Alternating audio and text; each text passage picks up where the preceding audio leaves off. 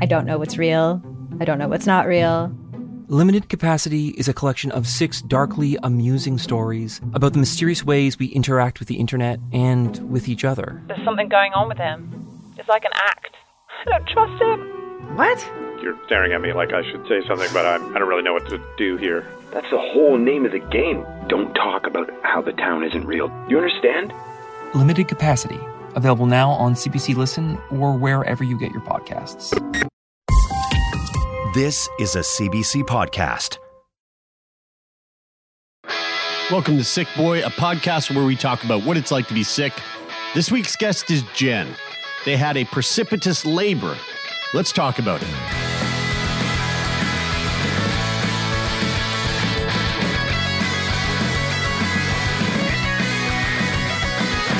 I got questions. I wanted to actually. I was going to give this to you and Kyla. Someone gave this to us. I can't remember who gave it to us. Because I'm going to talk a little bit about the education part of when you're kind of having your first kid, and how it's not great usually. He's going through it right now. No. So I'll be interested to hear if it's any better than it was like 7 years ago. But someone gave us this, and it's super out of date. It's like probably from the 90s. Can you see it? Yeah. You got to like look at these friggin' like jumpsuits. Oh yeah. And then you go through and you see like the car seats and like, but. So the book is the Canadian Medical Association Complete Book of Mother and Baby Care. There's something about this. It reminds me of like a Sears catalog. Yeah. It's very Sears catalog-esque. It's great. So a little bit, some of it's out of date, like kind of like, they used to start solid feeding at like 4 months and it's 6 months now. But just as a general, like, I never even thought of that. Like how to dress the baby, how to bathe the baby, like just stuff that people don't even think to tell you. Yeah. I'm reading a book right now that's like all about data, like data-driven decisions on like, things that would come up. No like, kidding, eh? Really? Yeah, because that's objectively the best. Is way it to called make The Pragmatic Father? No, it's called Pragmatic Daddy. It's called Crib Sheet.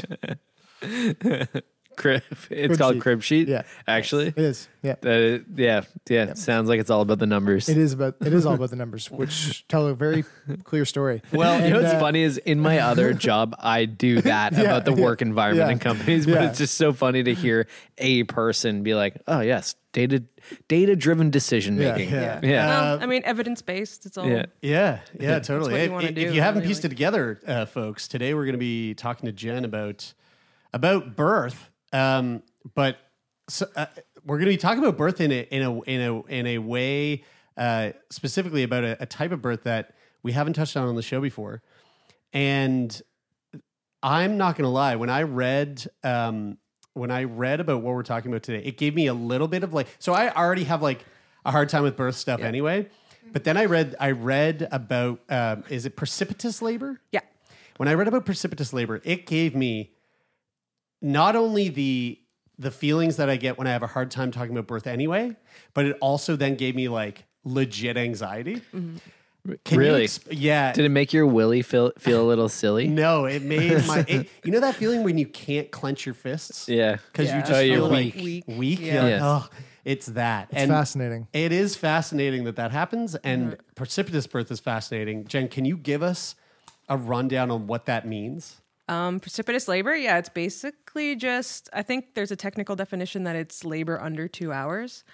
But basically it just means you have your baby real fast. Like real fast. Like, it can be really fast. Yeah. That's so crazy. Really fast. Because you don't, I feel like in almost every instance of like birth being on the more challenging end, it's like you hear, I was in birth for 24 hours. And you're like, my God. Yeah, precipitous labor sounds like to me, when you say it happened really fast, I'm like, A+. That's great. Yeah. It went and super fast. a lot of people think that. So why? Yeah, why is it? It might be a little too fast. Because I might say to Kyla before she goes to give birth, I might say, good luck. I hope it goes as quickly as possible. Yeah. You might want to change that word. Like when I have like a really big mug of coffee in the morning, I feel like I'm about to have a precipitous. It's very Bowel similar. movement. A precipitous bowel Very experience. similar and it's really my ass cheeks have barely touched the seat when I precipitous. I feel like we're about to learn something really incredible right now that I had no idea. Yeah. about. Yeah. So what Neither makes did it I bad? at the time. Yeah. So you've had 2 children? Yeah. Let's talk about the first birth. Yeah. How was the entire, labor or the entire pregnancy? Like Yeah. what was the process like?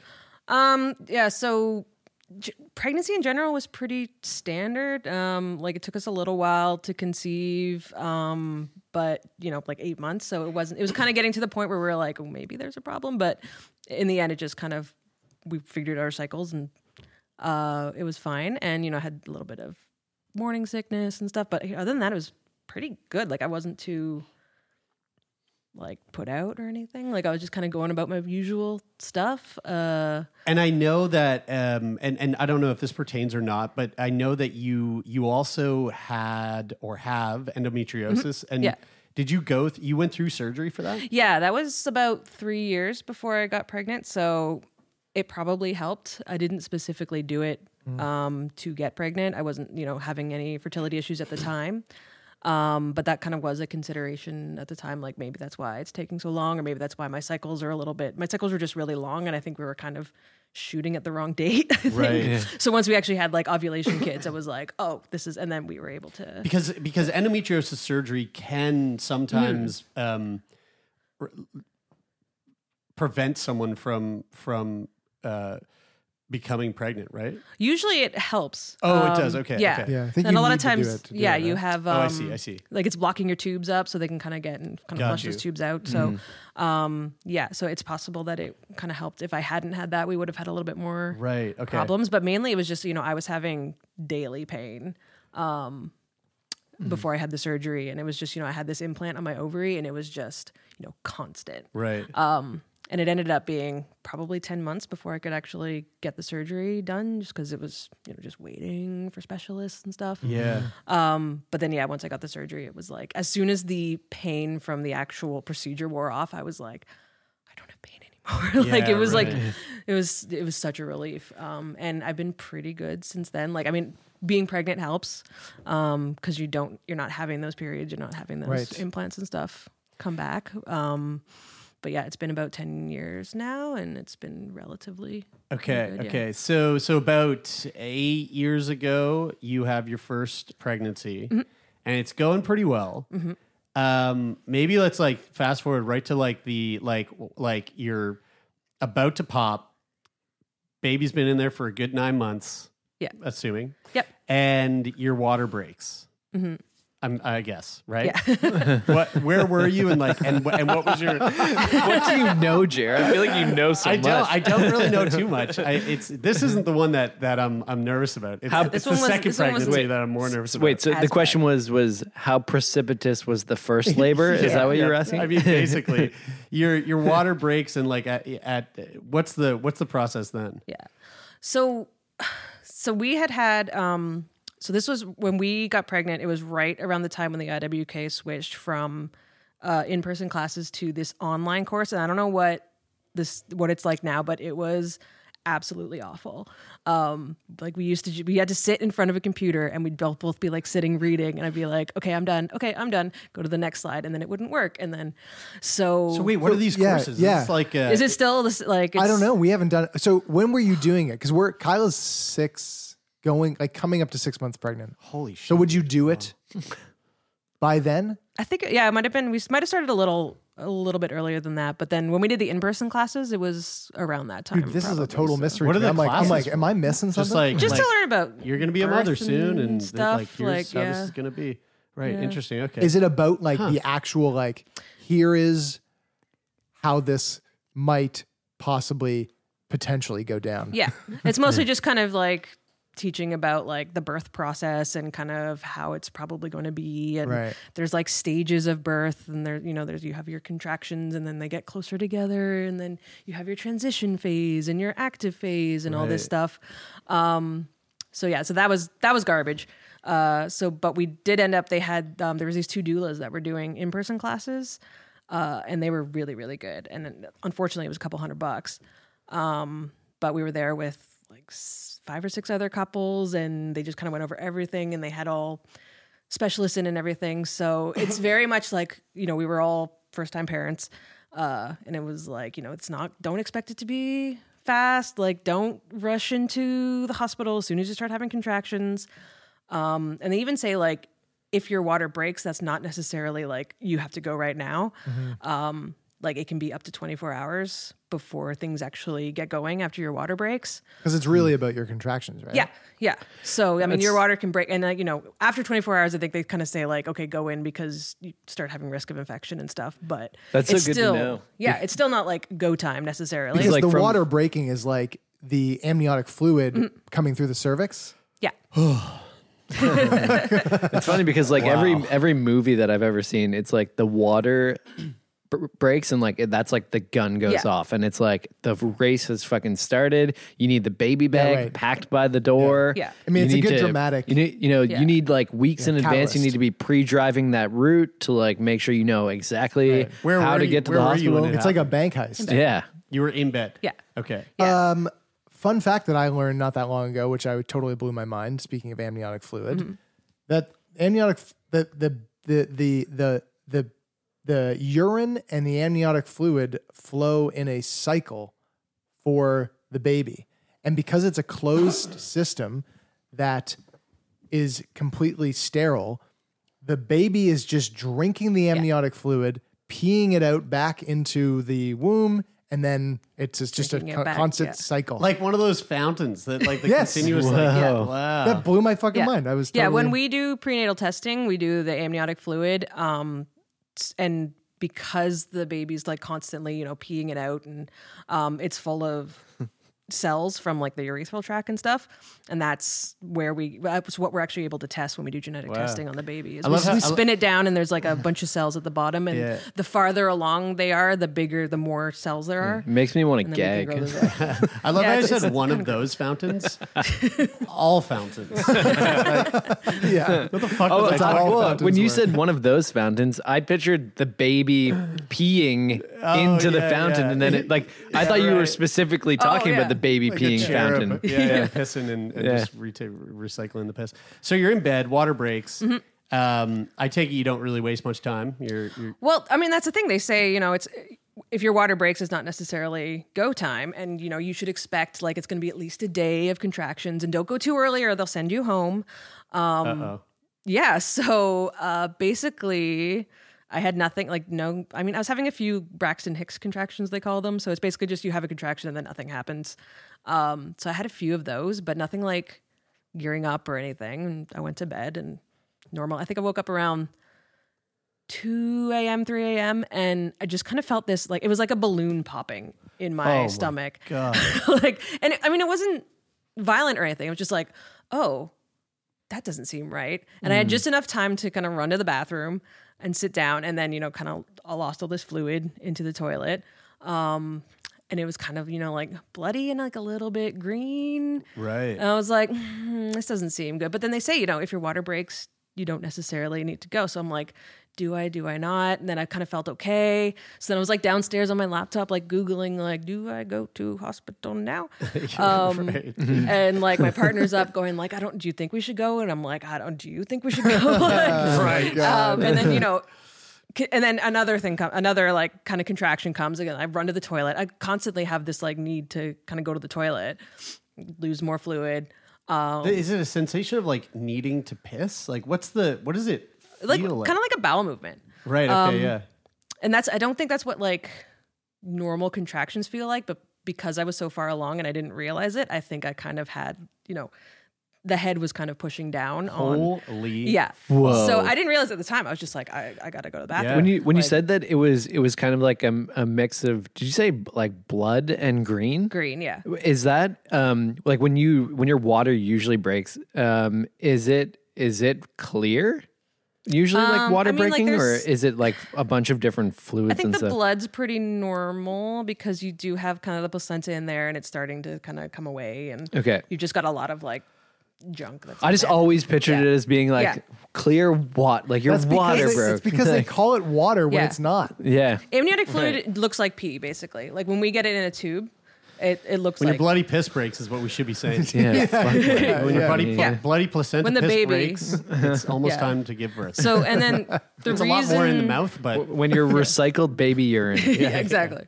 The reason that it was green would turn out that my son had actually gone to the bathroom like in the sack, which is not that uncommon with birth. Okay. And so that first kind of poop that they have is called a meconium, and it's kind of like Right. black tarry greenish. Yeah, yeah. oh, So I've heard it's of that not with that the uncommon, but it's also kind of like, okay, let's kind of, you usually want to, you don't want that hanging out in you. yeah, and yeah, exactly. Yeah, you kind of want to get them out of there like as soon as Yeah. possible. Does that have to be? I mean, I know it's not the same as somebody who's eating, solid food or even Yeah. milk, like because it's all coming through the umbilical cord. But is that something that they need to like do a cleanup on?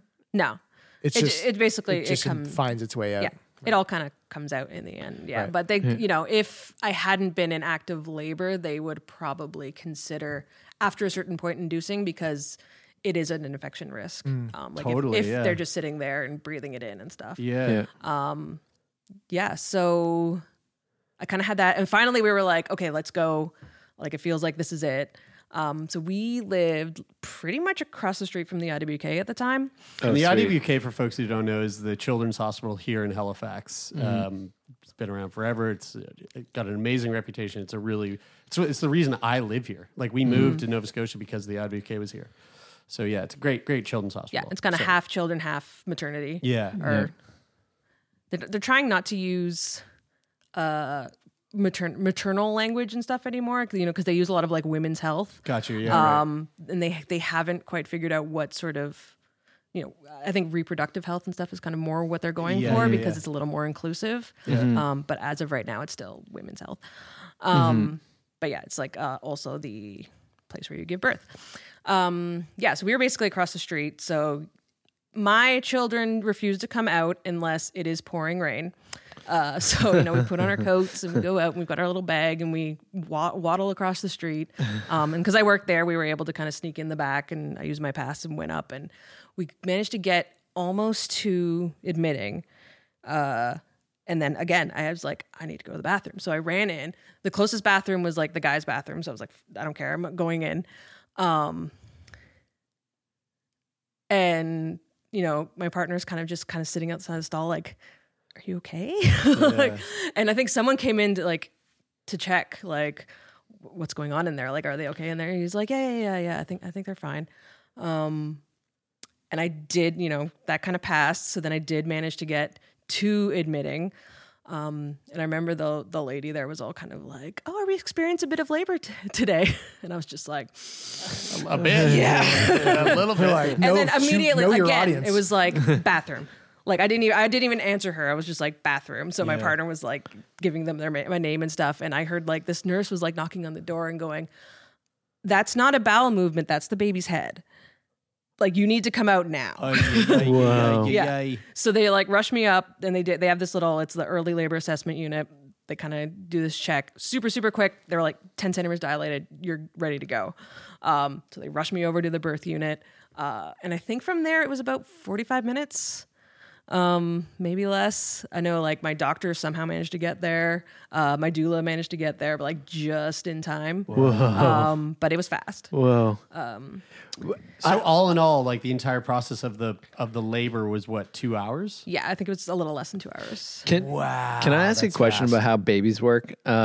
This is for sure dumb. And yeah, but anyway, I have to ask anyway. Totally expected. I don't understand how babies, so like when they're coming out head first, Usually. Sometimes. well, like ideally, I guess they come out head first, and they're not breathing air at that time, and then all of a sudden they come into the world, and then they're breathing air. What are they like? They don't have an oxygen mask like on when they're how do they breathe when they're the umbilical cord. Yeah, it's all through the umbilical cord. so they're breathing? Are they breathing through the umbilical cord until the cord is cut, or when they come out? Pretty much, does that just when like they come out? Yeah. I mean, but I guess kind of both. How? Really. Like, Dude, I don't know, man. How does your heart beat? Is that a dumb question? yeah, Like, I mean, it's not. I don't think it's. I mean, it's not nearly as dumb as me not knowing that sperm's in the balls. So, like that is, I literally said that. That's insane. Recently, Yep. As a joke.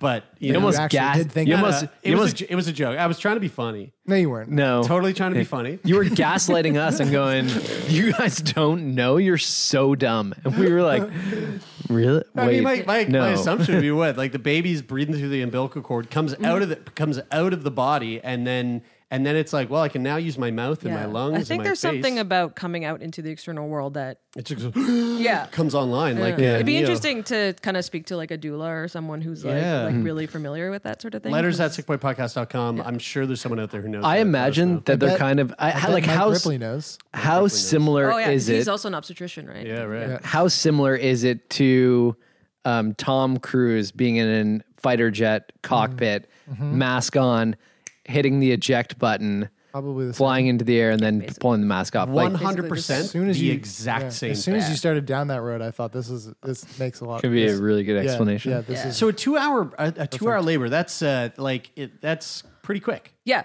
it was fast. So I didn't have time for any sort of pain relief. Like the epidural takes some time. wow. Like, they need to get someone in and put it in your back. And I mean, I've What's never the had deal it, with- so I wouldn't know. Oh, right, because there's a point where they're like, you're too far I think along now. it takes time they have to get the anesthesiologist in, and they have to, put it in, and it needs time to kind of circulate. That's my fear, or not my fear. It's Kyla's fear, but my fear for her that in the case where they're saying, hey, if your water breaks, you don't need to necessarily go to the hospital right away. Yeah. I know for sure that we will be the people that are at the hospital like in 10 seconds because there's like Because you're baby driver. because I'm baby driver. Because there's a window where you can miss the window of when you can get an epidural, and I know that Kyla's like very not cool with that. Missing that window. Yeah, she wants. I would be the same way. She wants to be very firmly within that window. The fact that you didn't get any of that, what was the what was the pain? Was it all too quick to even like really assess? I mean, it was painful. The thing with birth, I think, is that something about the hormones and stuff, it just like I remember what happened, but trying to think back, like, how did it feel? Yeah. I have a really hard time. I don't think like it just it doesn't let you remember jacked it. up on adrenaline and I can't imagine how And I was especially always with 2 hours like that's just like bam, bam, bam, bam, and bam, even bam. like when you kind of make your birth plan and stuff, we had a doula, and she came and talked to us and said, here are some of your different options and stuff. And one of the things they kind of say is like, what is your thoughts on medication? Because some people are very much like, no, I need a natural birth no matter what. And that doesn't always work for people. And then there's people on the other end, and they absolutely want it, and that doesn't always work. So it's always kind of like, what are you? And I was just kind of like, I'm gonna wait and see. Like, I don't really know. I've never been through this before, so I didn't have the option anyway. So now, did they tell you, or like at the time, did you know what a precipitous labor was, and or were they like, you just had a precipitous labor? Actually, I don't think I heard the actual word until I was pregnant with my daughter, and my doula actually suggested there's a Facebook group, like Precipitous Labor Awareness, and I think that was the first time actually. Okay, and did she tell you that because she was like, it seems like you had a precipitous labor last time. Yeah. You might want to get get up to snuff on the lingo. Yeah. So when they tell you that the first one was precipitous, is there a risk that like, the first time it was this way, the next time it could be, because it was that way the first time, it could be more risky the second time? The general consensus is that the second one always comes faster. Okay. Which is nice if you had a really long labor the first time. Usually the second one will come faster. And that's kind of, what you read in the books and stuff. I don't know that anyone ever kind of warned me about it. It was something that was just sort of, this is something we're kind of aware of, and we're going to kind of keep an eye out on, that it will probably come faster than the first. So why is it bad if it's fast? I mean, for me, obviously there was like the pain. I was on some nitrous. There's like a gas you can take. And I don't remember it doing too much, but if you look at all the pictures of me, I'm kind of like, So like I think Right. I think it did help a little bit. Right. So yeah, there was like the pain and then just kind of the shock. Like I remember afterwards, everything was good. They kind of pulled him out, sucked out his nose because of the meconium and stuff. Put him on my chest. And it was all good and he was fine and he was, he never had any problems. But I remember just sitting there like, what the hell just happened? Like I wasn't, I was expecting there to be more time to kind of wrap your head around it. And it was just like, okay, here's baby. And it was just like, it was just and I don't want to say like it wasn't traumatic, but it was definitely an experience. Yeah, it was a lot to go through and a lot. And, people hear, oh yeah, I was in 2 hours and they're like, oh, that's so awesome for you. Mm-hmm. And it's like, well, it's not like it was still the whole process. It was just condensed down into a little tiny amount. So like watching a movie on 3x fast forward. Yeah. Like, oh wow. Did it really happen? I don't think I retained much of that. Yeah.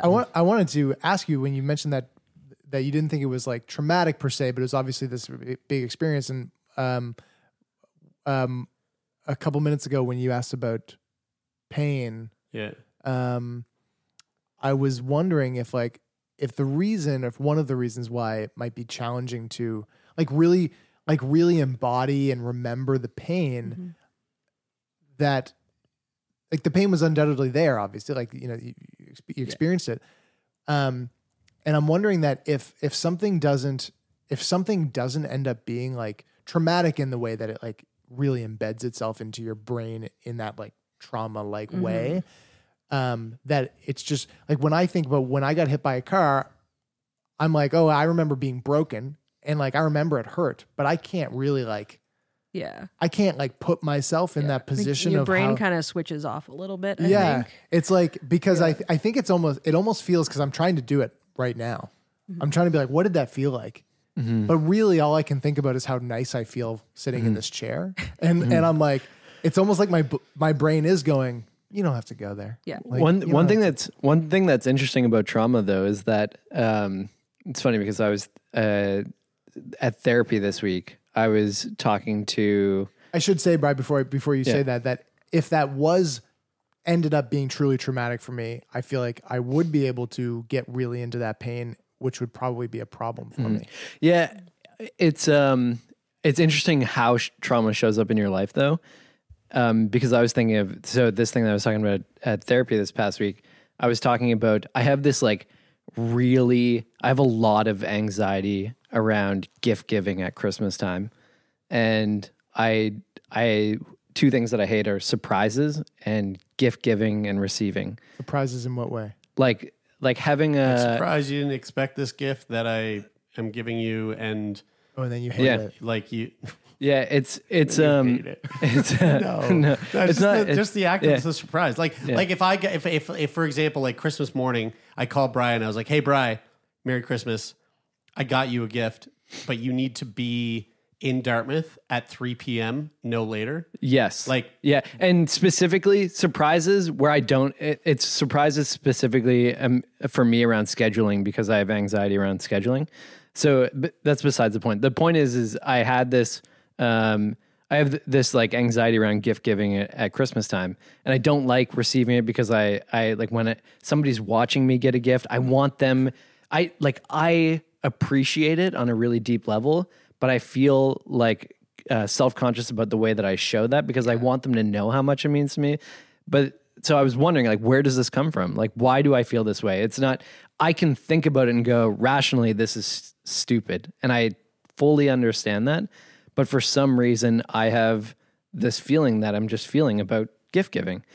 And so in doing this work with my therapist and talking through a bunch of things, I realized that it stems back from this like childhood experience of having parents who are divorced, spending Christmases where there wasn't a lot of family time and connection. Gift giving was sort of this thing that was like done because it's Christmas time, so we give gifts, but there's not a lot of meaning and time spent around like being there with each other, and which is something that's really important for me.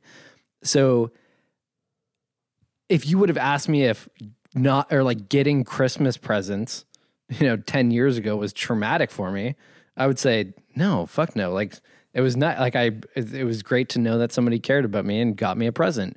But the way that it shows up in my life now, in a way that I never would have, like if I didn't go to therapy and talk to my therapist about this thing, I would have just said, I fucking hate presents. Like I hate Christmas. And I probably would have said, you know why? Because I think that we're obsessed with materialism and like, it's crazy that we have to buy gifts for people so that they think that, we are thinking about them or that this is a meaningful experience or whatever. But really for me, what it's rooted in is this experience of like feeling like gifts were just given supplementary to like spending time or like, like time spent with loved ones. So the way that like all of this is to say is that trauma shows up in your life in unexpected ways and ways that sometimes don't necessarily, alter your life in a way that is like, like severely hard to cope with or deal with.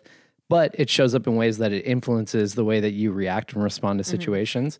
And it's interesting to think about, how something as small as getting gifts like that can actually show up down the road. Does that resonate with you in any way, Jen, in the experience of your first labor leading up into the second pregnancy?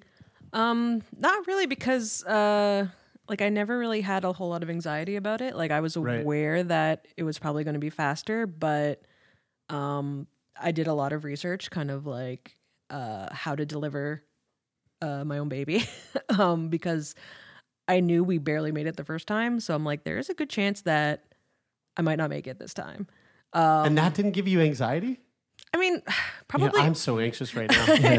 I mean, like, and we didn't even get to the second. This is me. Yeah, this is me looking back on it, knowing everything went fine. Yes, so right. Yes, there was probably some anxiety, but I guess kind of how I dealt with that was I am going to make sure I am prepared.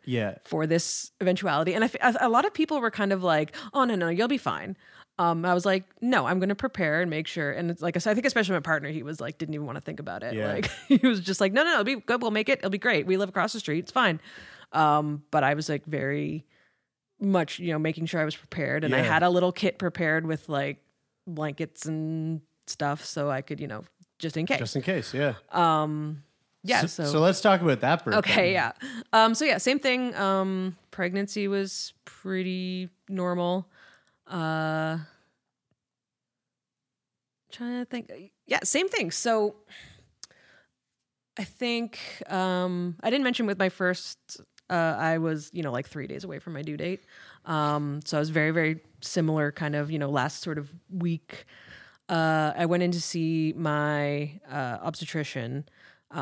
Just kind of around that time you start kind of having weekly checks just to kind of see how things are going. Yeah. And she said, why don't we just do a little quick check because we knew that you kind of went fast last time.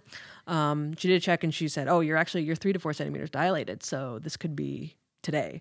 So she's like, obviously nothing's happening right now. So just, do whatever you feel like you want to do. And I felt fine. So, I went to work. But I was kind ran of 10K, did a bunch of jumping jacks. Yeah. Well, I was kind of walking around like a little bit, trying to, kind of doing like a little bit of like yoga and stuff, kind of being like, well, maybe I can kind of push this along. And, if I have it at work, it's probably good because I'm at the other UK now. So yeah, that's ideal. That's like ideal. Yeah, ideal. Yeah. So I was like, if I have it now, it'd actually be better. The rest of the day off. Yeah. Now that I know how it went, I think that would have been really traumatizing for my coworkers. So I'm glad that it didn't happen at work. Totally. But yeah, so like Monday I took Tuesday off at home, just, kind of working out fine. But like, I was having a couple contractions here and there, but nothing serious. Wednesday I was in work again, kind of just, waiting. Thursday, Friday. What's it like working at the IWK and being like moments away? Like just like is everybody like, you're in the place and it's coming? Like, is it like, you know what I mean? Is there a sense of, I think a lot of us kind of probably worked longer than we might have otherwise because we were just, in the place where we were. And if I go now, it's fine. Like, whereas if we had worked somewhere different, we might have just kind of stayed home. Like you would have stopped working earlier. Yeah. Do you mean? Yeah. Yeah. But I mean, like I was on desk work. So, basically I was just kind of sitting at my desk all day and then I'd, take a couple walks around to try and get things moving. And, but Yeah, no, everyone was just kind of waiting. It just seems like such a, I don't know, like a cool place to be. I mean, if you're pregnant, it's like the place to be. Yeah. Like, this is where we got. Yeah, I mean, this is It seems like the place be. that people go, are you in the right? Yeah, exactly. Yeah. I think you want to be on this floor. Yeah. Well, it is kind of weird doing like prenatal samples while you're pregnant. Like, Yeah, it's a little bit strange, like looking at amniotic fluid and stuff like that. But, yeah, no, but I mean, I did, it kind of felt like, okay, this is probably it, but I wasn't really feeling anything. Worked all day Friday. Saturday we kind of just hung out. It was May. It was really nice. But yeah, nothing. I didn't feel like anything was happening. And but it was the same thing. It was like 3 a.m, pouring rain outside. I kind of woke up and I didn't really feel like the popping sensation, but I felt like a big kick almost. Yeah. And I was like, that feels weird. And then I kind of started feeling the pain. So I kind of, rushed over to the bathroom. And again, it was like I have to go to the bathroom type of thing. And it was almost immediately, I kind of started having contractions and I was like, okay, no, this is Something's up. happening. So I called my doula and she was like, yeah, you should definitely go to the hospital. And I woke up my partner. But I was just kind of it was just painful. I was almost stuck on the toilet. I couldn't even get up this time. I was just kind of stuck there. I was like, this is so painful. And she was saying yeah, go to the hospital. But I was like, I don't think I can get up. I don't think I can stand at this point. There's so much pain and it's coming so fast. And then I started kind of feeling the head coming. Whoa. As I was sitting on the toilet, of course. Wow. So I was texting my doula, I think the head's coming. She's like, call 911. So my partner calls 911. And basically I have I just have this urge to push, right? You just get this urge. And all of a sudden the head's out. Oh, fuck. Yeah. Oh, fuck. So I'm sitting on the toilet and there's a head.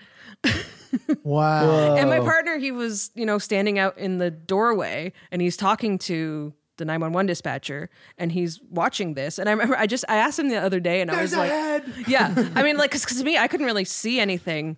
So I was like, I never even thought what was that? I would have liked to have a picture of what that was like from your perspective. Because you probably can't even see, you not can't really see. I can't just kind of the way they come out. I can't really, I can feel it, but I can't really see. So he's like, oh no, it's like a purple Ramona head. That's all. He's a British kind of stiff upper lip type of guy. Very no nonsense type of thing. So he's it's just a head. But then he started doing this this motion come, and I was like, I don't even know what that's supposed to mean. So he's panicking, and all I'm thinking is I'm not gonna have this baby in the toilet. But once this head's out, are you able to move? Push it back in. Push it back in. Can you push it back in? You can't. It's not like you can get up and start walking around with the head out. Well, I mean, at that point, there was kind of a bit of a lull in the contractions. So no, I was like, I'm not having this kid in the toilet. So I kind of held the hand with the head with one hand, and somehow kind of waddled over to the bedroom where, I had this emergency kit and he had started laying down the blankets and the waterproof sheets and stuff. But how do you not squish the head? I have no idea. How do you not squish that? I was kind of holding it. Yeah, you walk like you're you're straddling a horse. Yeah. Basically. I mean, the head's not that big. It was a bit, bit of a waddle. You're pregnant. There's God, I just don't see the space being available. Yeah. Yeah, you got the space. Yeah, totally. You just don't want to bonk that baby off the you guys are so chill. You You guys are so chill about it. I mean, looking back at it, I'm not chill on the inside right now. I'm totally freaking out. I mean, I wrote about it because I went back and read it because a couple days after I wrote it all down just to kind of have it, and then I was somehow I made it to the bathroom, to the bedroom. Even then I didn't know. It was just kind of instinct. This isn't happening here. I'm not being the person that had the baby in the toilet. So, but yeah, there was a bit of a lull. I was able to kind of get myself situated, and partners kind of on the phone talking. And so I was just okay, I think this is going to be it. So I had one more contraction, and then the rest of the baby kind of came out. And was anybody else there at that point? Did you make that sound? Yeah. Wait. Okay, wait. So wait. going back to our very accurate analogy of Tom Cruise being in the cockpit, I'm really confused about the baby's head being out. Is still the breathing baby through the tube? Still breathing through the tube? Yeah, I Still think has at the that oxygen point mask, she wasn't breathing. and like not crying at this point. No. Okay, why can't they cry? Dude, I think what? they're still getting the oxygen from the Everything's just umbilical closed up. cord, yeah. It's just like yeah, there you go. When do they open their mouths and start breathing through Usually their when they mouth? come out. Okay, But- so as soon as their arms are free, then they're like, Yeah, now, when the maybe. baby came out, was it breathing? know. Was there? I mean, because you're giving birth on your bed at home, so On the like floor. on the floor. Jesus. so at this point, paramedics aren't there. Mm-hmm. Your doula's not there. It's just you and your husband. When the baby comes out, what do you do? Yeah. Is 911 like, okay, go get some scissors and snip that thing? And Yeah, so they were kind of talking us through it a little bit. But like part of preparing this kit and everything was that, they kind of say what to do. So I'd had this, big sort of point form list, like this is what you do. So then I could kind of look over at it. And so I kind of had a general idea, and basically you just kind of guide them out. Like they say, like, don't tug on them or anything. You just kind of, they're coming out naturally. So you just kind of help them out. And so I just sort of pulled her up. And one of the things, like, it's really, really common for the umbilical cord to be wrapped around the neck. sure. And like, it's because they're not breathing. It's not usually a huge problem. And usually, it's, it's just super loose. So she kind of had and the umbilical cord is really, really long.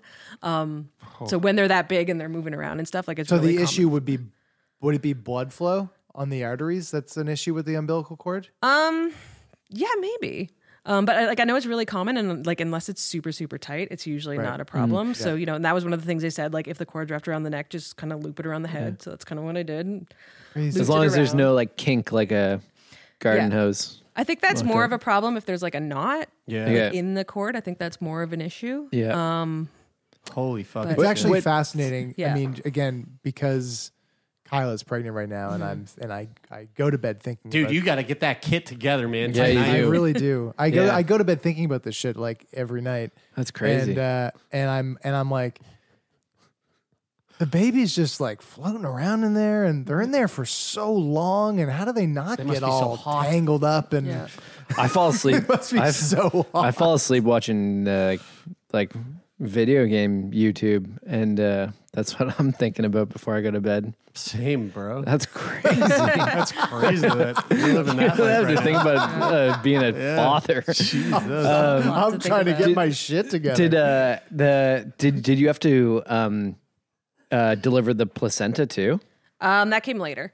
Okay, so that's cool to like stay tucked in Yeah, there for a bit. it takes a little while for it to come out. Usually baby comes out and they cut the cord or whatever, and then the placenta's like a little bit later on. But yeah, basically, so I looped the umbilical cord. I was actually really really glad that I had read that, because I think I would have freaked out a little bit seeing the cord around the neck, but because I knew it wasn't that big of a deal, like, I didn't freak out or anything. Now, what was the like, if you were to say the last one was 2 hours, right? Like, what would you say is the time stamp on the birth? How long was it? God, it was like 20 minutes maybe. Whoa.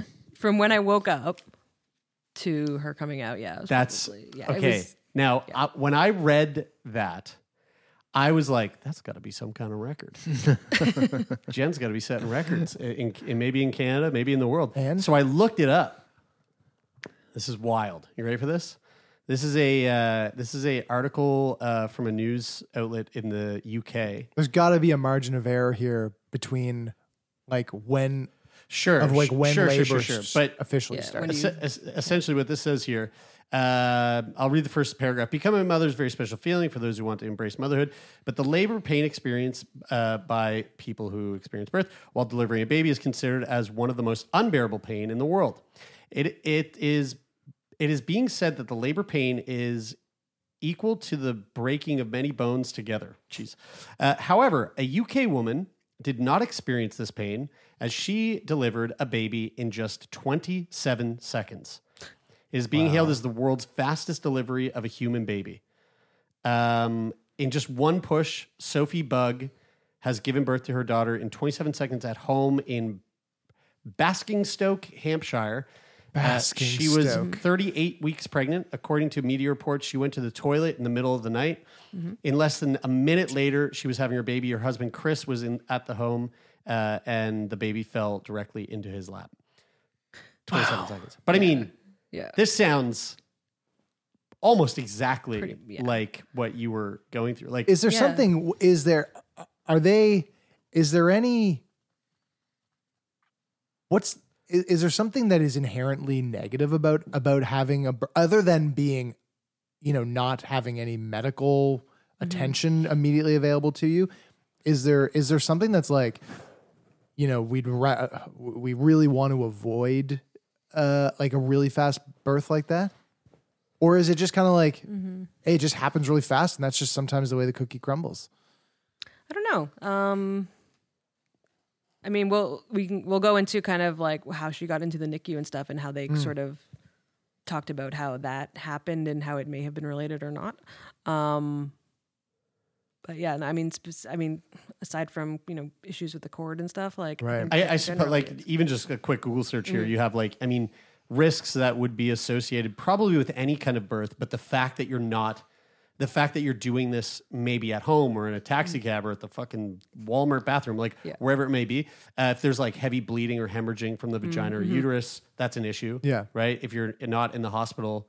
Yeah. If you don't have if you don't have medical attention, access to medical attention, like immediate tearing or lacerations to the cervix or vaginal tissue, lacerations to the perineum, which is the area between the vaginal opening and the anus, shock after birth, all those things. When you, I have two questions that maybe we don't know the answers to, but when you call 911 and you live across the street from the hospital, my first question is, if you call 911 and you're in labor, do just paramedics? Yeah, they're like, we got a dispatch coming, but they're coming from Antigonish. You got to wait 3 hours. Yeah. And I just said just paramedics. I don't mean just paramedics, but I mean like, is there a person who comes who has a specialization in delivering babies, or do paramedics have that training? I think, yeah. They must, there was right? a lot of, I think they sent 2 ambulances for some reason. And it seemed like there was like 18 people once they actually came up. There wasn't, but bumping into each other. Oh my god! It just like all of a sudden it was just. What are you here for, doctor? And it kind of seemed like like they have the training, but they don't see it that often. So there was kind of like a senior guy, and he's like, "Oh yeah, I've seen like 2 of these," but the rest of them were not super familiar with it. Right. But yeah, there wasn't like an obstetrician or anything that came. I could imagine that they would just 911 would call. The dispatcher would call an OB and just like be like, "Hey, can you just walk across the street because there's delivery happening right there." They don't leave the hospital.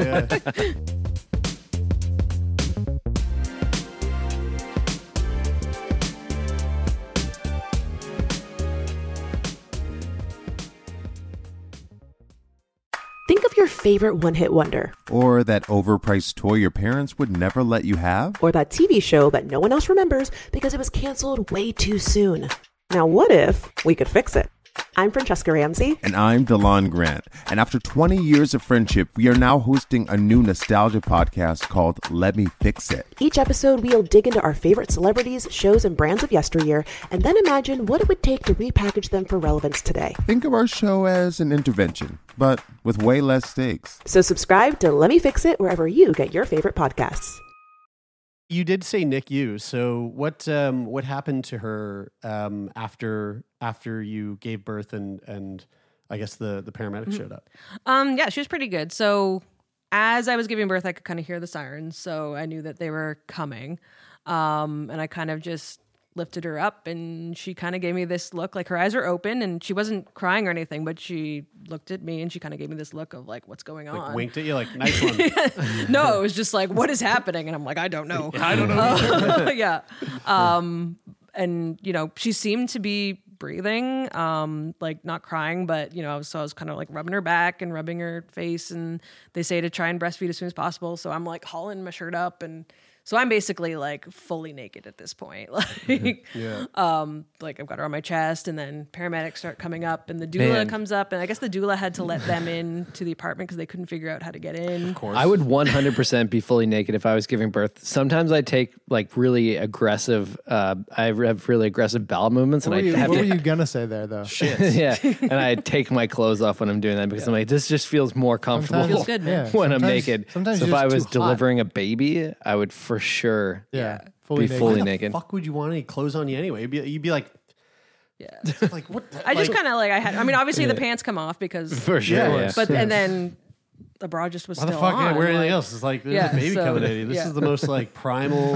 Usually in the fucking- hospital, usually you've got like a Johnny shirt on and stuff, but there's not usually a lot of. Oh, you got to get rid of privacy, that. Just like just I wonder change if you're that allowed to hospital. decline the No. Johnny. For sure you are. Would you wanna like be- a Johnny? I want to No. be looking exactly like my baby coming into this world, yeah, exactly. butt ass naked. Same. Yeah. Sorry. So Yeah. the paramedics they finally get let in by the doula. Yeah. So they come up, and that was one thing. So before they came up, the 911 dispatcher was telling my partner, "Is there something you can tie the cord off with?" And he was like, "What?" So he's looking around. He's like, "I have a phone charger," and Whoa. and he's like, "No, like a shoelace or something." So he's looking around, and he's like, "I don't." So he's like, "Yeah, phone charger's fine." So he ties off the cord with this phone charger. Wait, tie it off. So you cut it and then you have to tie something around it. We to don't cut it because they don't want you to cut it Okay. with like non-sterile scissors, I guess. Right, They just want okay. you to tie Oh, it. so you to tie it try and to- stop okay. some of the blood from Right. coming out. Yeah. So yeah, it's tied off with this phone charger.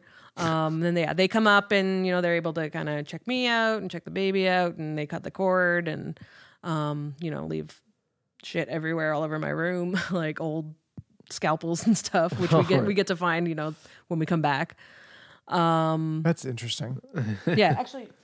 They're like, that's not our fucking job. Yeah, no. They're But I'm just thinking of like a we scalpel found a laying scalpel. around. Like we moved like 2 years later, and I found a scalpel like under one of the. No way. Yeah, Wow, I that's was so like, wild. great, cool. I've got a bunch of pictures here actually, which I put in my baby book as I would do. Hold on. That's really funny.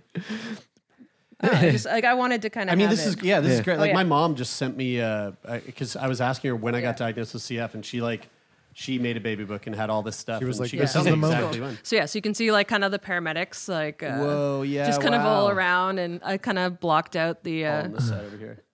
So yeah, we're looking at photos here, and you can see Jenn inside their room. I love the censored like yeah. censoring Oh the yeah, it vagina was there, full like, on like I didn't even know. Who I did didn't even that? notice Who that. censored Oh that? no, I did that. Oh, you did that for I mean, yourself. this is like my baby. Yeah, book, but I man. wasn't Like- sure like if it would, like you sent this to like like Michael's, and they're like, we're gonna have to. No. We're just gonna put I was like, because I'm fully splayed, like Yeah, cord yeah. coming out. Like, I think my mom also has ADHD because she started a baby book for me, and it's like the first two Stop pages are teasing. filled out, and then the rest of it's empty. Yeah. So wow. yeah. She's so and then cute. they Look at kind of they're ready to. They're like, okay, we're gonna take you to the hospital. They're like, get the Kanga kit.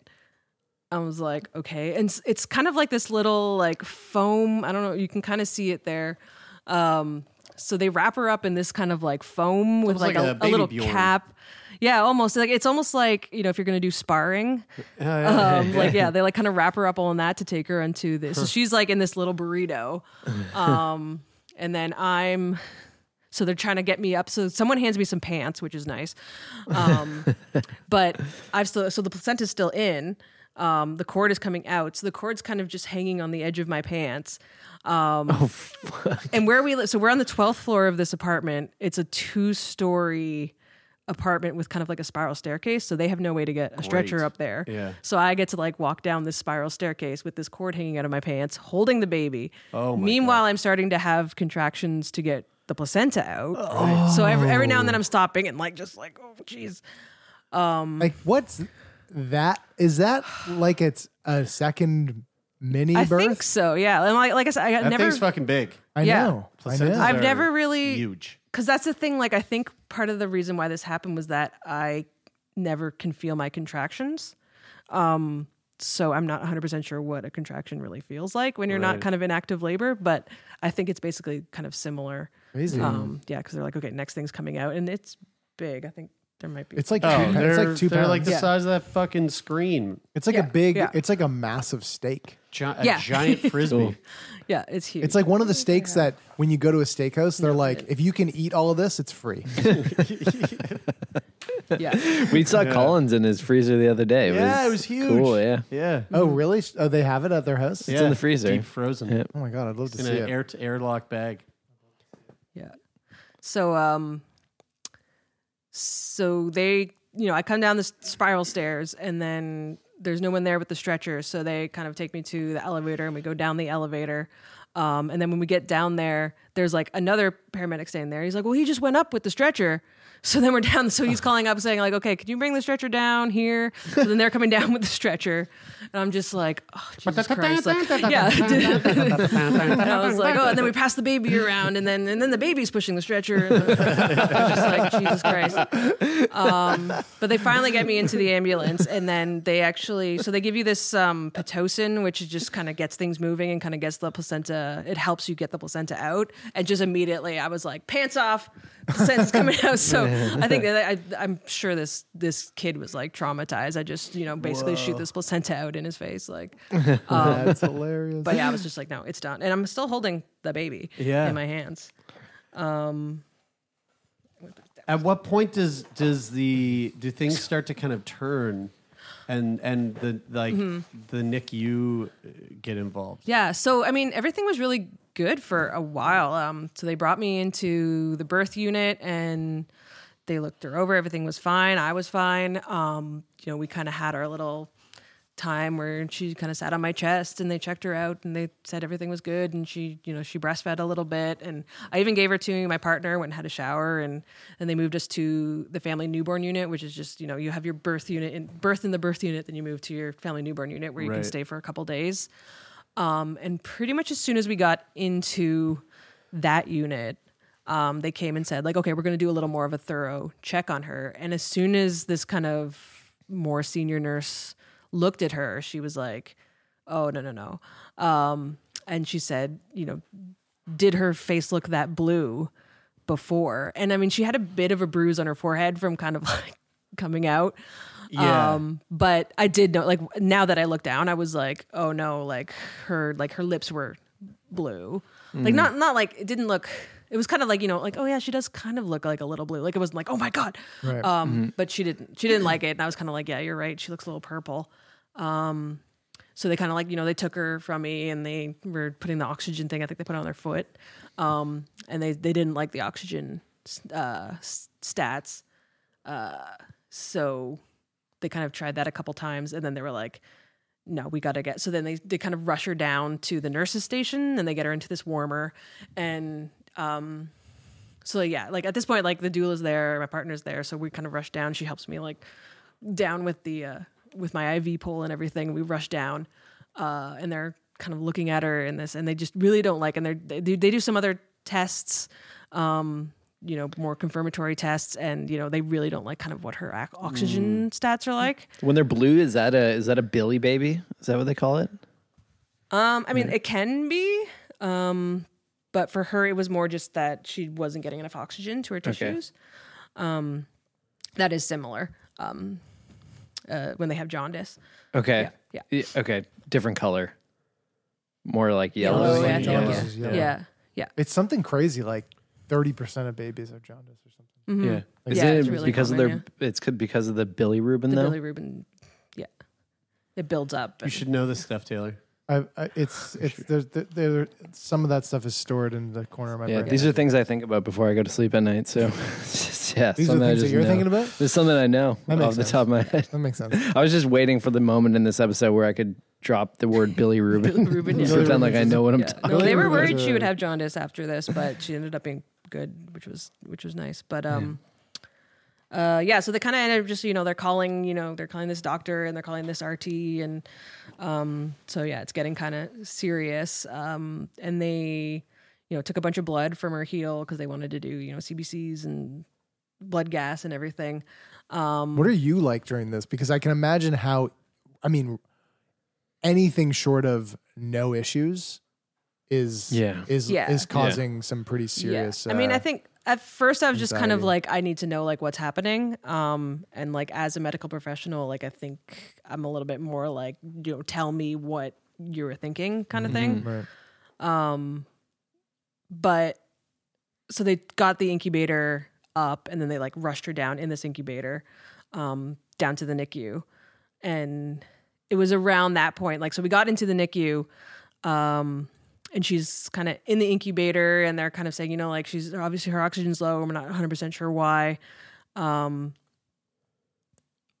we're going to be doing all these tests and she's kind of in the incubator. And then at this point with my son, I was in the family newborn unit and it was crazy, but like everything was done and he was sitting on my chest and nursing and everything. And like, we were just kind of having this nice chill time. And then it was just kind of like, now she's in this incubator. I don't even know if I'm going to be able to hold her. And that was the point where I just kind of like started crying. Yeah. Cause I was like, I'm not gonna be able to hold my baby after all that.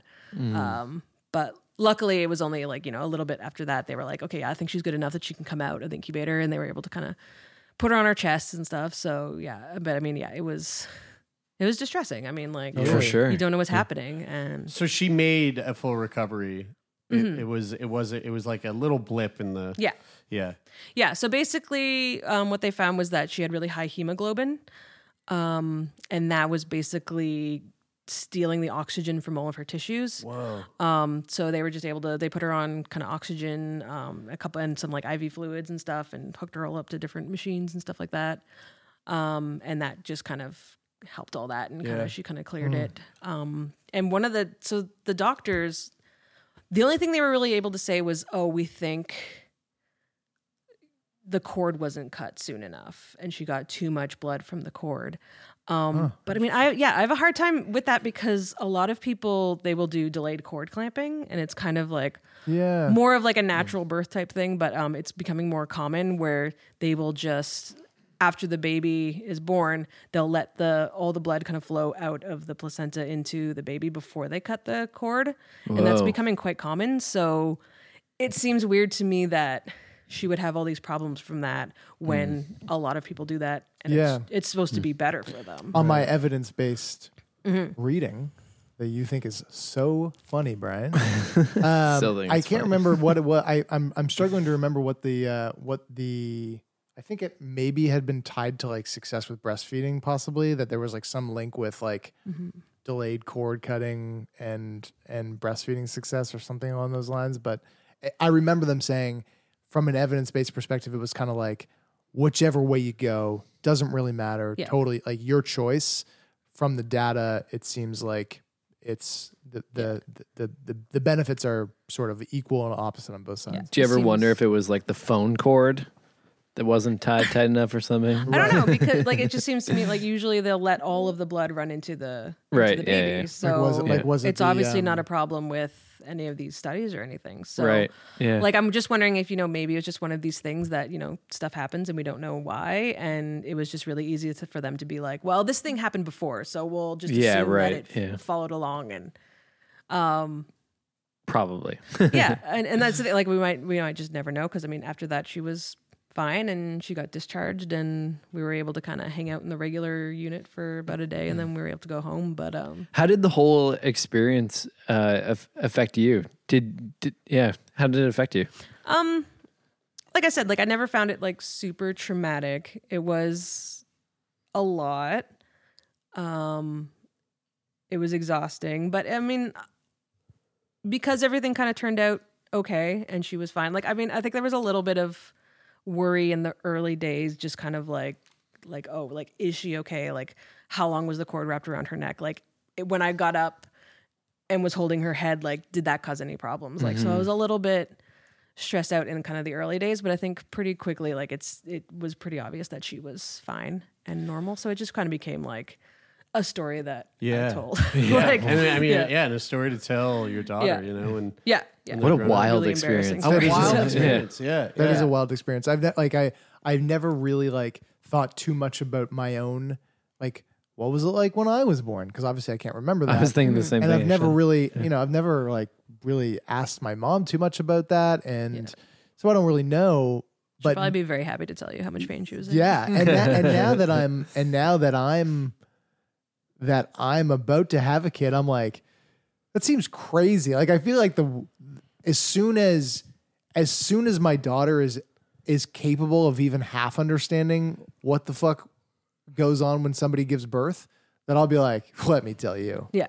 It was fucked. It was fucking crazy. Yeah. And if you plan on having a kid someday, You're gonna be that dad that like your daughter's gonna just like, you know, she's 18. She's gonna go, Dad, I know I've heard this 1,000 times. Yeah. Like, No, I tell keep the same asking them story like, Yeah. fucking do you guys remember? Do you remember any of this? And they're like, no. They're like, no. Even my son, like he was in the next bedroom and we never saw him.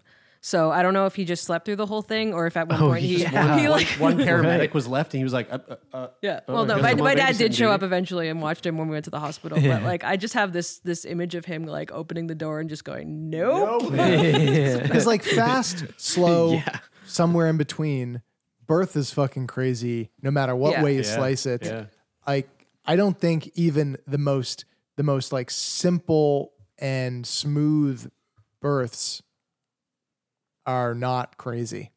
Yeah. They're all crazy. Yeah. Beautiful. And it's They're your all own beautiful. experience too. So, you know, like it doesn't really matter like kind of like what other people's experience are like. It's like your experience is yours and it's Yeah. Brian, do you want to be in the room? I would 100% be in the room. You can come if Kyle will let you. You can come. I feel like I wouldn't make Here, like how the about top. you? I wouldn't be able to. If I I write was content for the podcast. Oh though. man, I would. They would need they'd need a doctor there for you. for me. I asked my dad if he wanted to be and he's like, nope, just call me when it's done. yeah. Call me when it's done, dude. I will. I will. Yeah. It's one of my favorite Instagrams. It's Badass Birth Giver. And whenever I send them, I don't think you guys watch them. I don't. I am. I really don't. I will 100% be there when Kyle gives birth. I will, and I don't anticipate it bothering me in any way, shape, or form because I just won't. But the badass birth giver videos that you send, there's something about watching somebody that I have no clue who they are, no idea anything about their lives whatsoever. Watching them give birth is a lot. Yeah. I think the thing that listen, I don't actually like watch these as like pops and popcorn. Brian's on the badass birth giver infinite scroll. Brian watches those like I watch pimple popping. I don't know what's worse, but the thing that I find fascinating about it is like it is truly I don't look at it and go, whoa, that's so beautiful, but like the experience of creating it's life, mayhem. But like the experience of creating life is beautiful, and so I see that even though when I watch the video, I'm like, whoa, that's super intense. Yeah. I also do see, I'm like, whoa, this is crazy that, you know, all of us were born in some way like this, yet it is a really like stigmatized and sort of taboo thing to, you know, show or watch it. Like people are like, oh, that's fucking crazy that you watch it. But like we were all conceived and born. It's like watching the villain. It's kind of like watching the villain in Dragon Ball Z evolve into their new form. Yeah, right. Like what was the villain in Dragon Ball Z? Oh fuck. The one that's like, this is not my final form. And then they just keep evolving. Into What was the villain's name? It was do you remember? You're asking the wrong guy. Oh, you never watched Dragon Ball Z? I wasn't. Did you watch Dragon Ball Z? Not really, no. Well, might have to do some editing there. No. Jen, this has been fascinating. Birth is fascinating in general, but I'm going to say it. I'm going to say it right here. I think you set a record in Canada. We're gonna don you the Canadian record holder of labor, and Frieza. Great, thanks for that. Thank you. Thanks for coming into the studio. Love it that we have people in the studio now to tell us about your very fascinating experience with giving birth, not only once but twice, 2 precipitous labors. We get double bang for our buck today. Thank you. This has been really fun.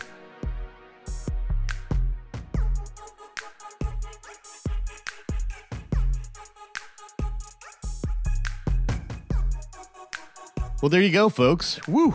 That was quite the conversation. Precipitous labor. God almighty. Definitely something that I hope I never have to bear witness to.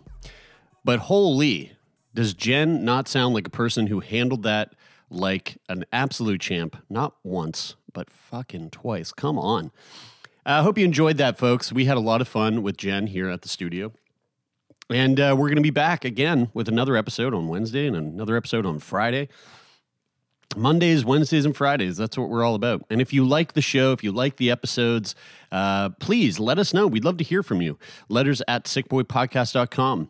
Tell us your thoughts. Let us know what you think. And of course, if you want to be on the show yourself, you can go to sickboypodcast.com/contact and fill out the future guest form there. Thanks for your support. Thanks for downloading the podcast. Thanks for listening wherever you're listening. If you're on Apple Podcasts, leave a rating or a review. If you're listening on Spotify, leave a rating on the mobile app. And who knows, if you're listening on any other kind of podcast platform, see if there's a way to give the podcast a rating. We love to see and hear your thoughts. Sick Boy Podcast is brought to you by myself, Jeremy Saunders, Taylor McGilvery, and one Brian Stever. Sound design is from Donovan the CPAP Morgan. The podcast is managed by Jeffrey Lonis, and the theme music comes from Take Part. Hope you enjoyed it, folks. Thank you so much. That is it for this week. My name is Jeremy, and this is Sick Boy.